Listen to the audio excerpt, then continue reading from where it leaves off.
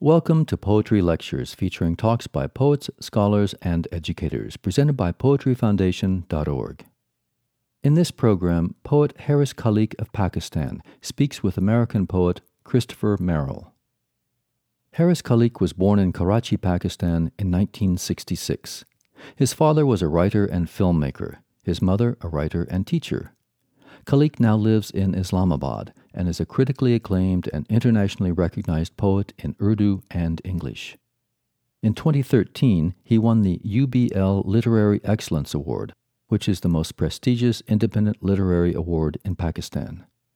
Khaliq also actively participates in social, labor, women, and minority rights movements, and is currently a leader in the Voice and Accountability Program, which focuses on the rights of women and excluded groups in Pakistan.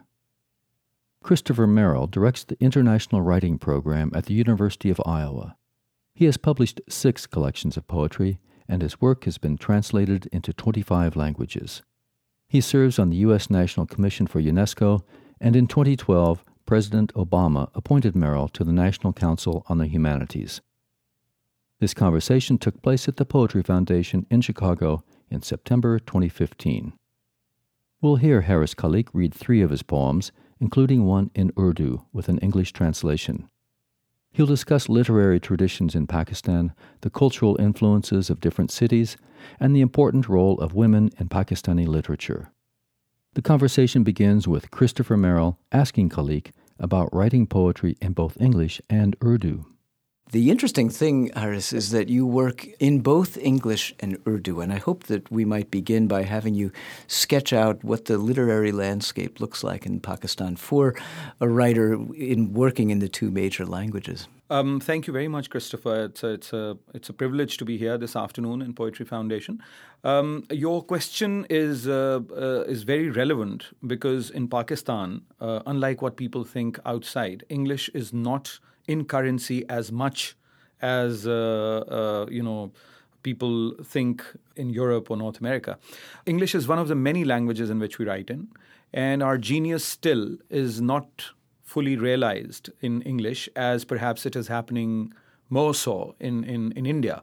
Urdu is the main language of our cultural expression and literary expression and public discourse, but we have major literary traditions and major writers still writing in other Pakistani languages, Sindhi, Saraiki, Punjabi, Pashto, Balochi, and many other languages that we have. So English is one of the many. So I wouldn't really see English as the main language after Urdu. And as far as the literary landscape is concerned, there's an advantage if you write in English. Because it's more accessible. It is a European language. It is an international language, and the languages which are not European or Arabic or Far Eastern languages are always at a disadvantage. So I hope and I wish that more translations of Urdu and other Pakistani languages are available to international readership, so that a full sort of picture of Pakistani literature can be established. So where do you fit into this? There's another dimension to your question. I see English as we come from a multilingual society. Traditionally, it has been a multilingual society, except for a few pockets of few regions where one language was spoken by the literati or by artists or by the poets. So in that multicultural, multilingual tradition, English was introduced a few hundred years ago, and it has done us well. It has expanded our horizons. It has connected us with the rest of the world in ways which were not known to some of our literary predecessors. But it has also replaced Persian as our support language, as it were. Persian was our support language. I use the term sort of liberally, which connected us with the intellectual tradition and the literary tradition of Central Asia and West Asia. But English has connected us to the literary tradition more so in recent years from across the world. So it has enriched us in many ways. And some of us have been trained in both languages. So in a way, if my father's generation or my grandfather's generation particularly had Persian as their second language, a second cultural language, if not the first language. For us, it is English. So it is actually, it enriches the expression of my Urdu work and my knowing of or being grounded into North Indian, South Asian, Pakistani linguistic tradition. It perhaps brings a different flavor to what I write in English. And do you have access to the Persian tradition as well? Absolutely. I think most of us who write in Urdu even now, I see it civilizationally, if I may, use the term. I see it as a part of, all of us are a part of a Perso-Indo-Gangetic tradition, which is the Persian tradition, Iran, what is now Iran, Pakistan, and northern India. That is our linguistic landscape and our cultural landscape. I'm not speaking about states and issues of politics. I'm just speaking about the civilization that we belong to. And Urdu is one of the major languages in that civilization. And so I see myself rooted in all these subcultures, which are a part of the larger civilization. And then, of course, the Western tradition of writing and Western tradition of the sensibility that has been introduced into our writing and into our thinking over the last couple of centuries. I know from previous conversations with you that Faiz Ahmed Faiz, who's been well translated into English, was an influence on your early writing and perhaps your bearing to the world. Could you talk a little bit about him? Early writing, yes. I would say that Faiz is one of our icons, and he's a cultural icon, not just a poet, because he has contributed to our prose also, and to our journalism, and to the tradition of artists coming out and campaigning for people's rights and trade unions. So he definitely has had an influence on my writing also, but he has, I think of him as more of a symbol for writers, somebody who actually bridges the gap between art for art and art for life, because Faiz does not compromise on his aesthetics, and at the same time he has a developed social consciousness. So I definitely see myself being inspired from his writing and from his person. So Faiz is one influence. No doubt there are others. Christopher, I think I'm more influenced or I like a couple of people more than any other poet now. They include Noon Mim Rashid, Akhtarul Iman, and I'm not influenced by that particular individual, but I think he was an avant-garde poet of Urdu, and he, again, sort of introduced new patterns of thinking in our corpus. That's Miraji. They were all, all three of them are the middle of the 20th century and, around the middle of the 20th century poets. How would you describe those patterns, those new patterns of thinking? For instance, I would compare Miraji, for instance, with Marquis de Sade. At one level. Miraji died very young, and perhaps Marquis de Sade spent as many years in jail as Miraji, got on this planet. I mean, he died in his 30s. But this sexuality and non-conformism that Miraji introduced into Urdu verse has not happened either before him or after him. I mean, there is erotica in any language, in any literature, but it's a different sensuality and sensibility that he introduced. And Noon Mim Rashid is a master craftsman, and he enriched the Azad Nazm, the free verse in Urdu, like nobody else did. And his canvas is very broad. Although people say that Faiz Ahmed Faiz had a broad canvas, he definitely had. But, Rashid is a poet's poet. So, and Akhtarul Iman is an Indian poet who was very direct and simple, but at the same time had a lot of depth. And he was also a Nazm poet. And Majid Amjad, I must also mention. Majid Amjad also, he wrote about the ordinary, about the mundane, like Ogden Nash did. And that is something that, these poets, I think I should mention as people who, if not influenced me, certainly inspired me.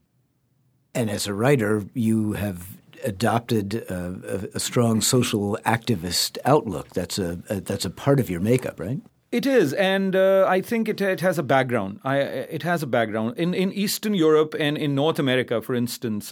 Being a socialist is something that is looked down upon because of a certain political trajectory.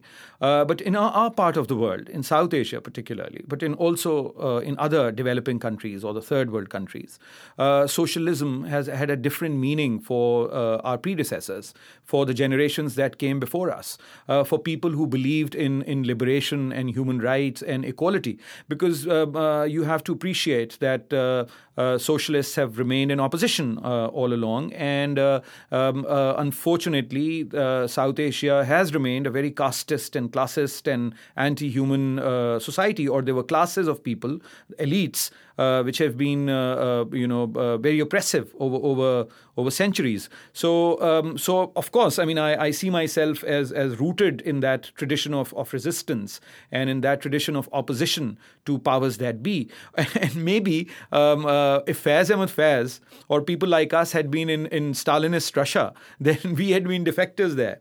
But it's a difference. So I think context is important, but fundamentally, I think Faiz and his people, his successors, or people who came after him, have a staunch, strong belief in democracy, in human rights, in egalitarianism, in justice for all, in social justice. So I think I do come from that tradition. But for an artist, for a poet, I believe that a poem has to be a poem first. Or a painting has to be a work of art first, and then, of course, your consciousness can further nuance it and give a message out. But the fundamental role, or the role of art, is not to be propaganda. I mean, there's a difference. There's a difference between journalists and writers. Creative writers. Journalists will present facts. Creative writers will present stories. But if those stories are about ordinary people and common people and chronicle the pain and suffering that we see around us, then I think that serves the purpose. But the aesthetics must not be compromised. So how do you manage that relationship then between politics and poetry, between politics and art? Well, it's a tightrope to walk, and you can't really be making decisions consciously when you're writing. But if something is there at a subconscious level, you believe in something, that art has to be art. But then also, Christopher, there comes a time when you have to be very direct. And it has to be in the face. Because, for instance, in Pakistan, what we have been going through over the last actually for long, but certainly for the last 2 decades. I mean, we have seen 70,000 citizens killed by terrorists of various hues and colors, and we have seen so much suffering for our women and for our minorities, and actually for the majority of people. I mean, if you look at the the marginalization and the dispossession that we see around us, and so sometimes you have to be. I mean, you become direct. You can't help it, and it has to be really incisive and scathing your art piece, so that it jolts people. But having said that, I mean, it's a large canvas. So from some very subtle love poems to very direct political poems, I think there's a broad range that you will find in Urdu poetry or in other languages in Pakistan. And I think I'm a part of that. I'm a part of that sort of mixed tradition. Can you give us an example? Can you read us sure. read us something? Maybe in English and in Urdu? Maybe to give us a sense of the spectrum within which you work, from the pure love poem to the indictment. I can start by reading a poem in Urdu, And then I will, because I have the translation available, so I can read in Urdu and then I can read the translation. And then, I'll read an English poem, a couple of short English poems, which I have written recently. And I shared those in Shambo House in the International Writing Program a few weeks ago. Ishq ke dinon mein. In the times of love. That is what it means. The title. Ishq ke dinon mein. बसंत आती, पखेरू नीची उड़ान करते और उसकी आंखों में ख्वाब भरते, तो सब पतंगें किसी बहाने से कट के उसकी दराज पलकों से जा उलझती। मोहल्ले भर के तमाम लड़के जो उन पतंगों को लूटने की गरज लिए उसके पास आते, ठिठक से जाते। उसी समय वो बड़े यकीन से तमाम सपनों का हाल कहती। सब उस पे हंसते भी, शक भी करते। तब उसकी अफसुर्दगी की बारिश से बनने वाले अमीक दरिया में डूब जाते, कभी किसी को नजर ना आते। मगर कोई एक सारी बातों को सच समझता, वो खुद भी सपनों में खो सा जाता। अजीब सी एक नज्म लिखता, फलाह पाता। The translation, perhaps not the best of translations available because I did it myself. But in the times of love, spring arrives. Birds fly low to fill her eyes with dreams. The soaring kites look for ways to get their strings cut, come down, and get entangled into her long, pointed eyelashes. Boys from the neighborhood who come running after these kites pause and stagger, shaken by her presence. In that very moment of truth, she reveals all her dreams one by one. They laugh at her, doubt her words, saddened. Her sadness brings rain. The rain makes a river. The river swells, drowns them all, never to be seen again.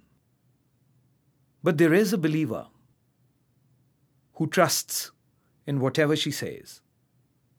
Swaddled in dreams of his own, writes one strange poem to be salvaged, redeemed. Do you think of yourself as being a different poet in Urdu than you are in English? I have never thought about it. I think the choice of themes and the language come to you naturally, if I may say so. It is at your subconscious level that a decision is made. It also depends on the words and images that you are surrounded with in your head at that particular time. So I think I haven't really given it that much thought, but what makes me decide to write in a certain language. I do not see myself a different poet in the two languages. Poetry itself is the language. And then I see the languages in which I write. Occasionally, I also write in Punjabi, very occasionally, or a few lines in Farsi, in Persian. But the two major languages in which I write in are perhaps the two dialects for me for my language of poetry. So I sort of switch between the two dialects, but my language is poetry. So in the run-up to writing a poem, in that sort of pre-verbal state, are you hearing it in one language or another, or there are images accumulating, or is it a cadence that's going to trigger the poem? I think it is the cadence that triggers the poem. The cadence would be tied to a language. The cadence will be tied to one language. Mm-hmm. Yeah. So it happens, before writing it down, the lines or the poem starts coming to you in a particular language. So I don't translate.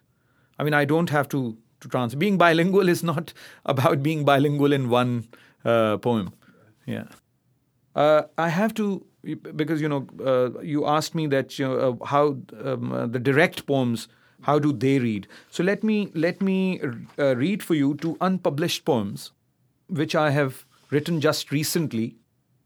And so these are 2 short poems in English, which were just very, recently I wrote. Burying martyrs who are heavy. Burying martyrs who are heavy. We are turned into a funeral procession. All 180 million of us. We carry 100,000 bodies on our shoulders. We are told they are martyrs, and martyrs are light. Light like rose petals. But the ones we carry are heavy. They have metal inside. Bullets, shrapnel, pellets, nails. Tips of swords and daggers broken into flesh. The bodies will dissolve in the mud once buried. But the metal will keep the earth hard under our feet for long. And the other poem recently written is titled Remains.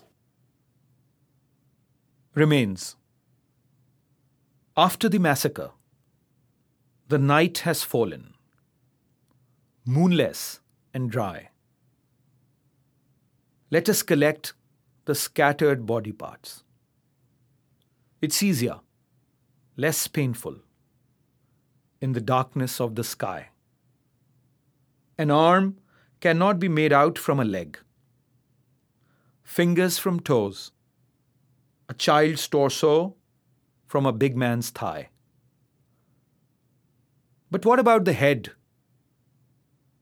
A head is a head, whether living or dead. That's a searing poem. When you write a poem like Remains, which has such stark political content, how will that be received in Pakistan? And does that then shape the literary landscape, the conversation? Pakistan has a very strong poetic tradition, but there is another side to it. I mean, the art and poetry and anything that is subversive or that is liberating is under threat. There is a challenge. But I must say that there is a large number of people who receive it with a lot of warmth, and also you would find in smaller cities. I mean, you have been to Pakistan, Christopher. You have been to the largest city, I believe. But if you go out into the countryside and in smaller cities, you will find a large, perhaps not for the English language poetry, but for poetry per se. So I think it is very well received. I mean, poetry still is very well received, although it is still seen as a threat, as I said earlier, because if it hadn't been seen as a threat, then poets or writers or journalists particularly will not be attacked or eliminated. And it's not just necessarily the state which sees writing as a threat. It is also the forces of bigotry and darkness, the kind of conservatism that has engulfed us, which is a more potent threat to the existence of the writing community and the art community. You may have, if you may recall, that there were artists, performers, singers and dancers who were killed by these religious extremists. And there are writers who are under threat from some non-religious parties also, who would do violent politics in under some other tag, ethnic or linguistic. So I think it is a difficult situation, but at the same time, there's a lot of warmth and respect that you find in Pakistan for artists. And you mentioned the city. You've lived in Karachi, the biggest city in Pakistan. You now live in Islamabad. You've also lived in London. I wonder if you could talk a bit about the influence of the city on your work as a writer. And you've been in such different kinds of large metropolises. Maybe I wonder if that's had an impact on your work. I have a series of poems where I have written about, which are portraitures, character-based poems, a series about, my generation of people in Karachi, from rickshaw pullers and from young, I wrote those poems when I was young, young working women in the face of all odds coming out and making their presence felt and supporting their families, people who come from different social backgrounds. So I think Karachi has not just shaped my writing in a particular way, it has actually conditioned me. And that is important. That is important because it is a melting pot. It is a very cosmopolitan, regionally cosmopolitan for sure. You can't compare it with New York or London, but regionally very cosmopolitan and very diverse city. And it is a city where I see the tragedy of partition culminating. How so? You see, Karachi has seen a lot of violence, and Karachi has a large number of people who had or whose ancestors migrated from what is now India to Pakistan in 1947 or the years following 1947. So there is a lot of violence, and there is a search for identity for these people within Pakistan. Then you have these large communities of people migrants from Pakistan, large communities of people from Iran and Afghanistan after the revolutions in the two countries, communities of people from Bangladesh and as distant as Vietnam and Cambodia, a small Sri Lankan community. So they all have sort of converged in Karachi, which means that in a country, Karachi itself is a hugely rich city for some people, and it provides opportunities for bread and butter. That's why people come to Karachi. They still come to Karachi even after so much violence the city has seen. But these tensions and this hostility that communities have faced from gang leaders and from the criminal gangs in the city operating in different neighborhoods. So local warlords, I would say. So it is a difficult city to live in, but there's no other experience in the whole region comparable to living in Karachi. And it has so much more to offer. There is another side to the city. It is so resilient in so many ways, which you don't find anywhere else. So yes, I think it has had an impact. London is different, of course, but then London somehow is connected to the South Asian psyche. And because London was the capital of South Asia for about 100 years directly and for 200 years indirectly, and there is a large community and also writers who have lived there in exile, or that was the first stop. US is far away, so you find people there from the South Asian. One of the books I did with an Indian co-author, a friend of mine, was also set in London. It was all about the South Asian diaspora. We spoke about the partition of 47, the dismemberment of Pakistan and creation of Bangladesh in 71, and the experiences of South Asian diaspora, and how can we promote pluralism and peace in the whole region by looking at the suffering and pain of people who have gone through these wars and these partitions and dismemberments of countries. So I think London has a specific has a certain place in our imagination. But when it comes to Islamabad, I think Islamabad in many ways it's a city in the making. It's not really a metropolitan as you suggested, that all three cities But it is it's a small city by South Asian standards. Perhaps by European standards, it's a sizable city. But but by South Asian standards, it's a small city. But it is becoming more and more cosmopolitan because it is a capital city and it's a purpose-built capital. So there is a community of writers and there is a community of readers in Islamabad, which is very strong now, I must say. I mean, I come from Karachi. I was born there, brought up there. Both my parents came from different places in South Asia, but they decided to settle in Karachi, or somehow it happened that I was born there and went to school there. But now I see that Islamabad is not far from home, and it is catching up in the good sense as well as in the bad sense also, because cities have their own dynamic when they become large. I know that you have addressed the plight of women in your writings, also in columns. And on our way over here today, you were describing a friend who's created a school, the One Rupee School for underprivileged kids. Could you talk a little bit about the women's perspective in poetry and the kinds of issues that you try to address in your work? Christopher, I see Fahmida Riaz, for instance, who's our leading poet, and Kishwar Naheed, who's my neighbor in Islamabad, lives very close to where I live.